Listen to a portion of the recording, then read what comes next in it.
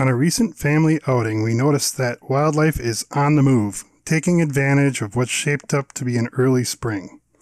We also noticed that one animal that seemed to be bad at safely crossing roads was the porcupine. Porcupines are the second largest rodent in North America, the beaver being the largest. A full-grown adult porcupine can reach 30 inches long and weigh 30 pounds. There are 27 varieties of porcupine located around the world. In Wisconsin, we only have one porcupine species, the North American porcupine.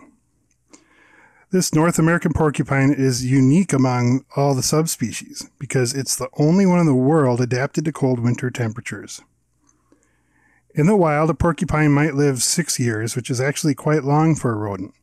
In captivity, they can live up to 18 years.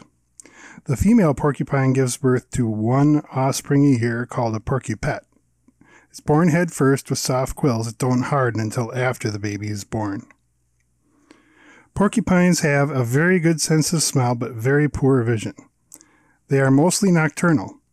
This is primarily because they feed on leaves, twigs, bark, and the best materials and nutrients are available at night when the tree is not actively photosynthesizing. They also like to eat green plants like skunk cabbage, clover, and lupine during the growing season. Porcupines are best known for their quills, actually a kind of modified hair with tiny scaly hooks at the tip and base. The shaft of the quill is spongy and somewhat hollow. When the porcupine feels threatened, it turns its back and rump towards its attackers and tightens a special muscle under the skin. This muscle loosens the skin's grip on the quills, making them easier to pull off. In fact, some might even fall off if the animal shakes or jumps, giving the illusion that the quill was thrown. However, the quills are not thrown or ejected by the porcupine. When an animal touches a quill, the tip sticks in the skin. The tiny scales grab on and hold it there, and the spongy air-filled shaft swells with the added body heat of the victim. The result is a painful distraction that allows the porcupine to move away from its attacker. There are still some predators that focus on eating porcupine, though. The fisher is well known for its ability to slowly and painfully kill a porcupine, flip it over, and eat it from the stomach where there are no quills. Bobcats also eat them, as do owls and a couple other predators. But sometimes these predators are mortally injured by their prey. Quills are an effective deterrent for most porky predators, with the exception of vehicles, which seem to have no trouble killing them as they bumble across roads at night. Porcupines like to pick a favorite tree called a loafing tree and slowly kill it by munching off the bark. If you see this happening to a tree that you want to save, you can try putting an exclosure around the base of the tree, like some smooth tin wrapped around the trunk.